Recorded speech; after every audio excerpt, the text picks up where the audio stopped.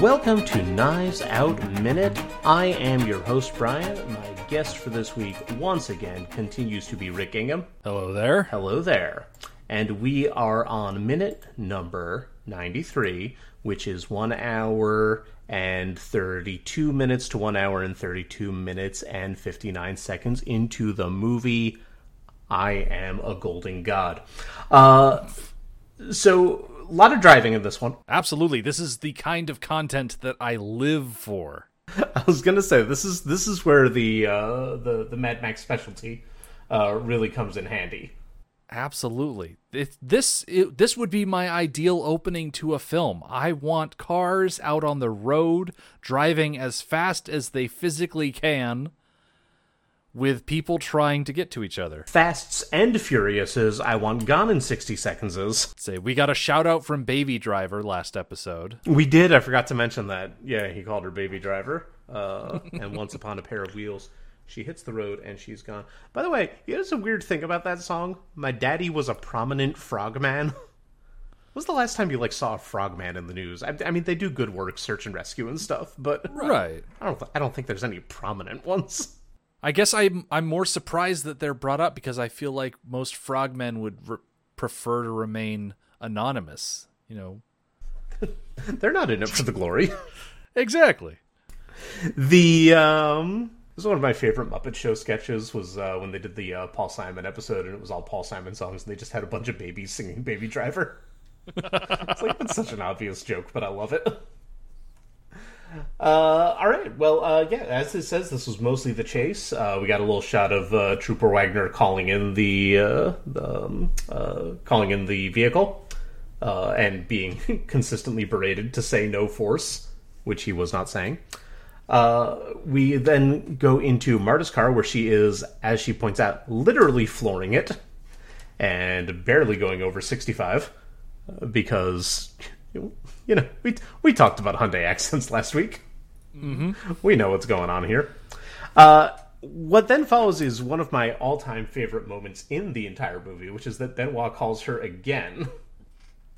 She looks out and sees him hanging out the back of the car that's next to them, pointing at his phone, telling her to pick up.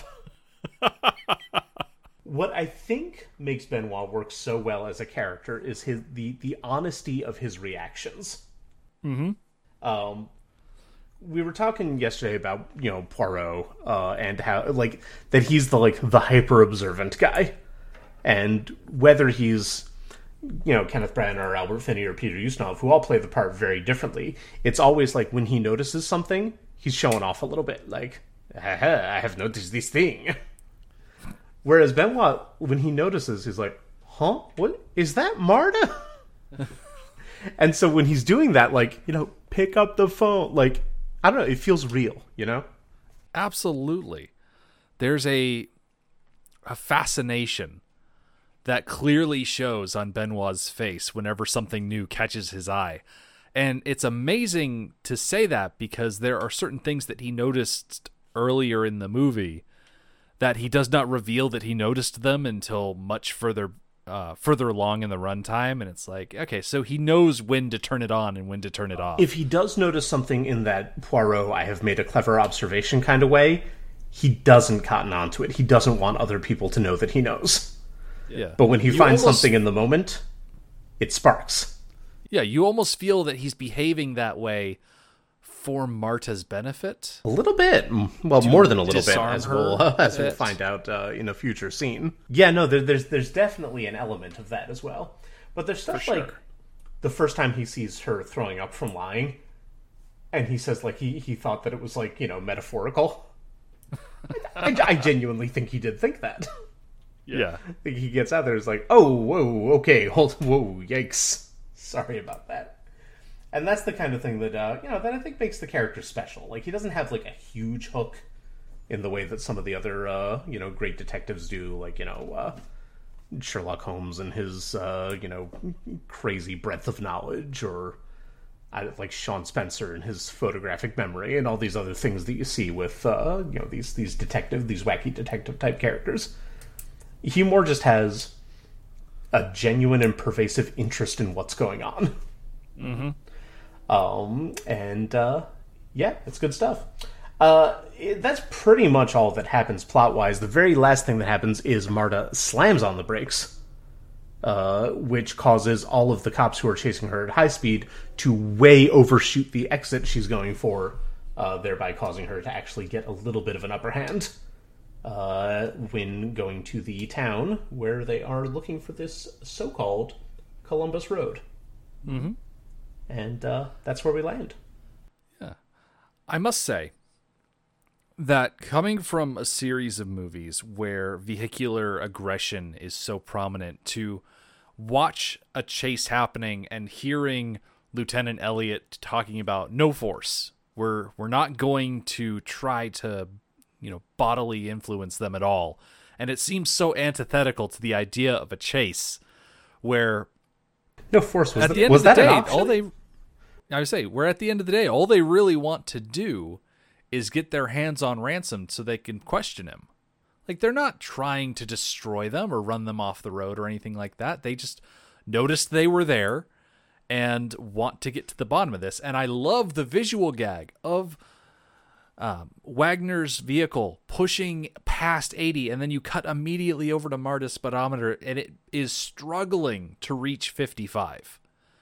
Now, my Hyundai was able to do highway speeds. It wasn't able to do significant highway speeds, but I didn't have to put on my blinkers and drive in the breakdown lane, which I imagine Marta would have to do if she wanted to get onto an actual 4-lane highway. I mentioned the last episode that I took it cross country, and I'll say it could get along at like 65, but whenever you get out into the crazy states where you're driving past speed limit signs that say like 85 and 95 on them, and me from New Jersey goes, "What? That's not a thing." Also, not only was I not mentally prepared for it, but the car was not physically prepared for it. I would try. I mean, I'd be like, well, when in Rome, or Utah, as the case may be. How often do you get the chance to really put the pedal all the way down to the floor? It's very exciting. Well, but then you do, and then the engine starts going like... I don't know what that is. It starts making noises you don't intend to ever hear coming out of an engine. Right? It's like, I'm sorry. I don't know how you live your life, Montana.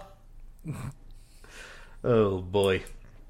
By the way, the 95 was an exaggeration. I don't think anybody has that as an officially posted speed limit. I think the highest I ever saw was 80. I think there are a few counties in this country where there is no speed limit posted. But at the same time, those are highways that don't have trees on either side of them. If you went off the road, the only thing you'd hit is a shrub. I think, or a jackalope. I think I drove through some entire states where the speed limit sign might as well have just been a winking face. Mm-hmm. So, good times. Let's talk now. The interesting thing is that we're not the first. I was looking at the list of recorded episodes, and there's somebody before us that hasn't recorded yet. But I think we're the first recording after they've actually announced stuff about a sequel. Which is exciting because our Wednesday talking point is, what do you want to see out of a sequel? So we've kind of actually got some options here. I assume they'll talk about this 2 weeks prior in week 17, which is getting recorded shortly. But so far, Dave Bautista, Edward Norton, Janelle Monáe, Catherine Hahn, and Leslie Odom Jr. That is another great cast. I'm glad to see that we're following the, I guess, adventures of Benoit Blanc. I think he was an excellent character. I'm glad that we're not dragging in old names from the first movie. Yeah, Jamie Lee Curtis confirmed on Instagram that all Thrombies are out, that none of them are coming back. Which is the right way to do it. You don't want to say, like, we've all seen a sequel where something was in there clearly because it was in the previous one, and it didn't fit. And I can't think of any examples off the top of my head, but, like I said, we've all seen it. I'm sure people out there listening are like, aha, just like, etc. But I will say, I do kind of hope that Marta comes back. Which is, there would be ways to work her into the plot. I think it would be fun to see the two of them together. I could see her coming back as a cameo where Benoit needs a favor, and she has resources that can facilitate that favor, and so she shows up as a quick little scene as either the voice on the other end of a phone call, or maybe we see her pick up the phone and answer it, which, is something she could have done in the minute that we're watching today, but it'd be nice to see her amending her ways in the future, I guess. I don't know what kind of mystery I'd like to see Benoit solve in the sequel. Another murder I feel like would be a little too close to home for Knives Out. So, perhaps a theft, maybe a kidnapping would be interesting. Well, I will say, as far as the the rules of the game, as it were, with mystery movies, there's always a murder. Even if it doesn't start out as a murder, there's always one eventually. You really have to. Yeah. I said this on the last episode, but the one thing that I was thinking the way to get Marta in would be that all of her miscellaneous, this is not to say there's anything wrong about being a nurse or that she has to trade up, but with all of her miscellaneous conversations with Harlan, and now owning his publishing company, if she had become a writer. And then we could do like a murder she wrote thing, like she's off on a book tour, a murder happens, she happens to know the person who can solve it, so she calls in Benoit as the favor. Interesting. So this time she's the client, which I thought could be a good way, and have them going and solving a mystery together again.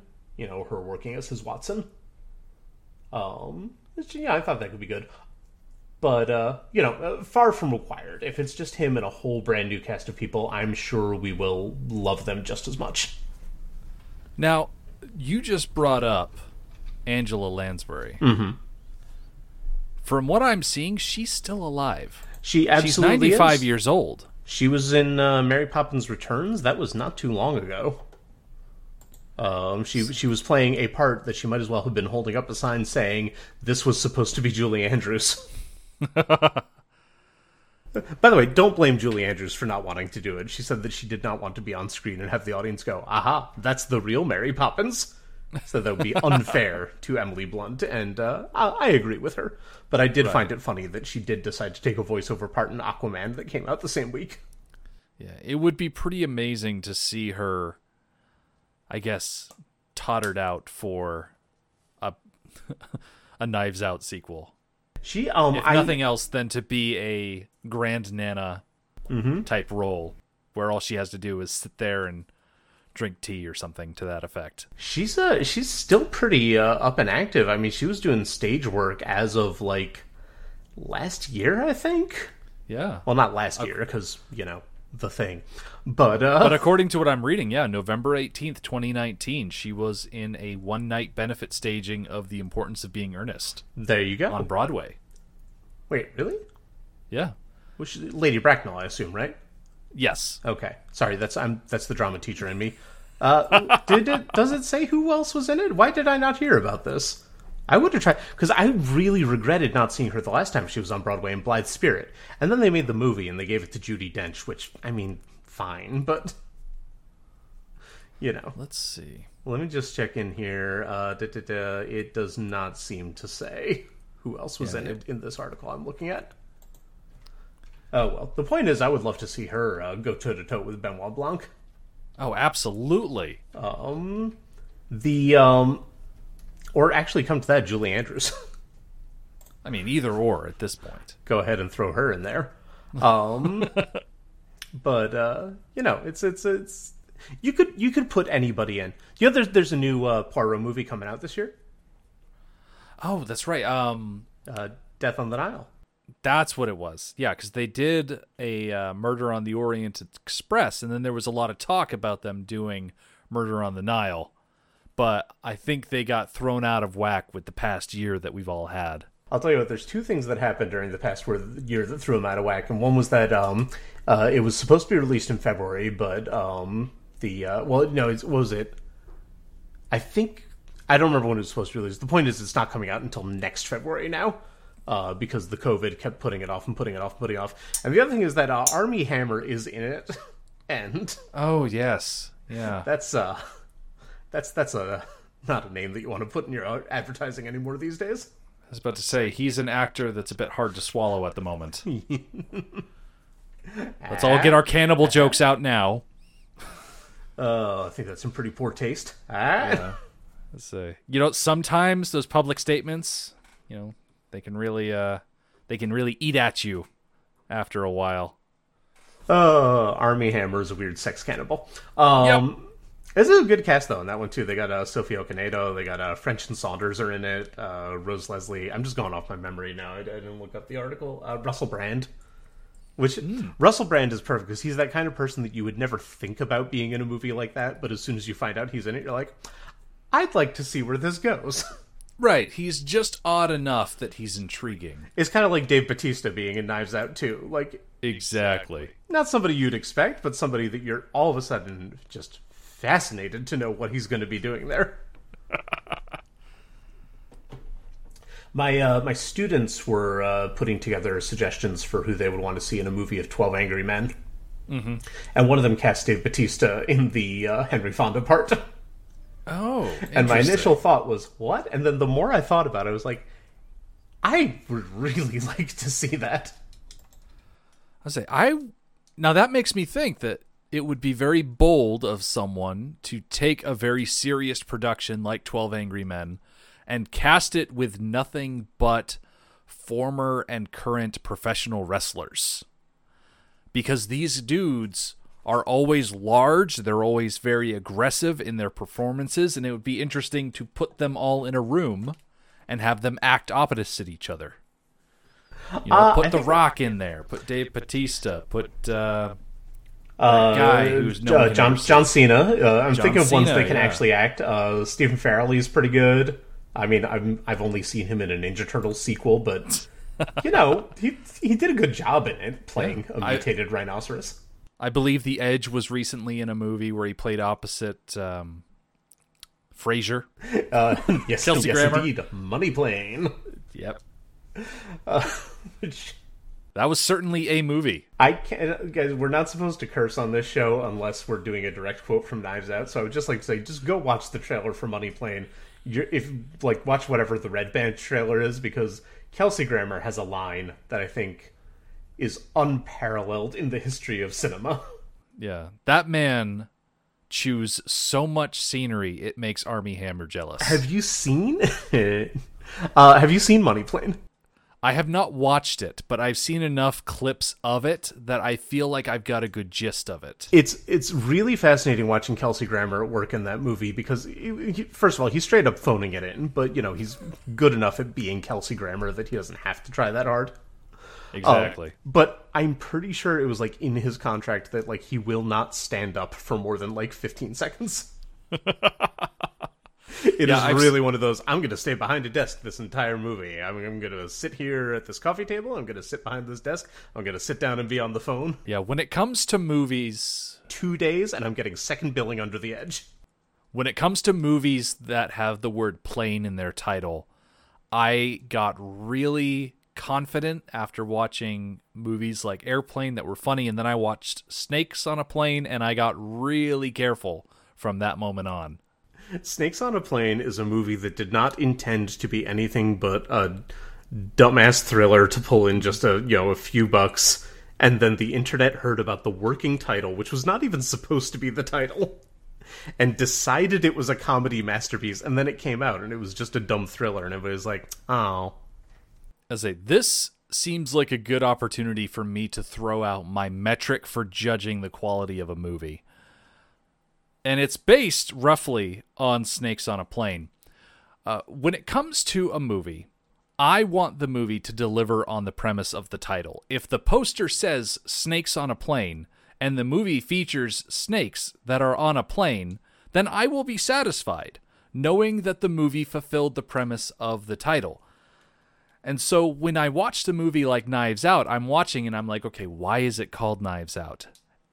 And granted, it's not in any of the minutes we're talking about this week, but once Benoit utters the phrase Knives Out and it adds context to the whole film, then I get to sit back and say, yes, the poster has been fulfilled with the title of this movie. Also, at the end, somebody takes a knife out.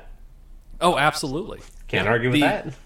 The circle of knives that is featured in the library set is actually the background on my computer because I have 3 monitors because I can never have enough. And so when all of my windows are closed, I have this lovely circle of knives on my wall. And it's a very cool visual to have just in your office. I would just like to say that I could not resist, and I went and looked it up. So first of all, the cast of Snakes on a Plane, how many of them can you even remember? And you can't say Samuel L. Jackson because that's cheating. I did not remember almost any of these people were in this movie. It's funny to think that someone like Kenan Thompson Yep. is in that movie. He's and the one it's that lands the not- plane. Like, Snakes on a Plane is not supposed to be a comedy, and yet you have this comedic actor like Kenan Thompson. And that was when he was only on SNL for like 2 years at that point, as opposed to now when I think he's somehow been on it since the 70s. Yeah, I believe that that show is not so much like a show where he is employed. It is his show. Yep. Just as much as it is Lorne Michaels' show. That's honestly, I think he's hanging around so he can take over from Lorne. But here's who else. We got Juliana Margulies is in that. Bobby Cannavale, and that had to be like before anybody knew who he was. We got Flex Alexander was on there. David Koechner was the co-pilot. Taylor Kitsch, that's definitely before anybody knew who he was. Because that would be pre-Friday Night Lights. And I did go ahead and check. The original title was Venom, which I can see why they didn't stick with that. Right. But then they decided not to call it Venom, and so they working titled it Snakes on a Plane because whatever, they figured we'll change it later. Apparently what they were going to change it to, until they decided the internet buzz was so much that they had to change it back, was Pacific Air Flight 121. Oh, that is a very boring and generic title. I'm glad Right. they did not stick with it. Oh boy. Alright. I feel like we have not talked about Knives Out much this entire week, but, you know, Right. it's we've got a week that's mostly car chases. All right, I've got to say... Which, again, nothing against them, but when we're doing it minute by minute, it's a little like, and then they drove some more. There's a subtle brilliance to what Marta does when she realizes that there is no way that she can ever escape the police with pure speed, where she slams on the brakes and forces all of them to pass her. It's an amazingly clever move on her part and really shows off how resourceful she can be, especially since where she slams on the brakes is right next to an exit, so she's able to whip away from them while they're trying to orient themselves in order to pursue her. Now, granted, as soon as we cut into the city center itself, they are back on her tail. But for a while, she outsmarted them. And she's gonna do some more stuff in the next episode, but we'll get to that when we get to it. Well, let's get to it now. But before that, please do plug your stuff. Give us your socials. Certainly. If people want to hear more of my voice, they can go to madmaxminute.com. That's where you can find all of the released and currently releasing seasons of the Mad Max Minute, covering all of that post-apocalyptic goodness. If you want to find me specifically, you'll be sorely disappointed when you research or when you search for @RickDirect on Instagram and Twitter, because I do not post a whole lot. I mostly stick to podcast stuff, so stick with Mad Max Minute. But if you are interested in updates about this show, you couldn't do any better than going on Twitter to Knives Out Minute. I assume, unless that crazy fan that I've been making up has started his own tribute Twitter account for us, in which case I say I salute you again, crazy fan. You're the most fascinating person to spring out of my imagination. Do go ahead and rate and review and subscribe on your podcatcher of choice, and we will check in with you in just a moment with Minute 94.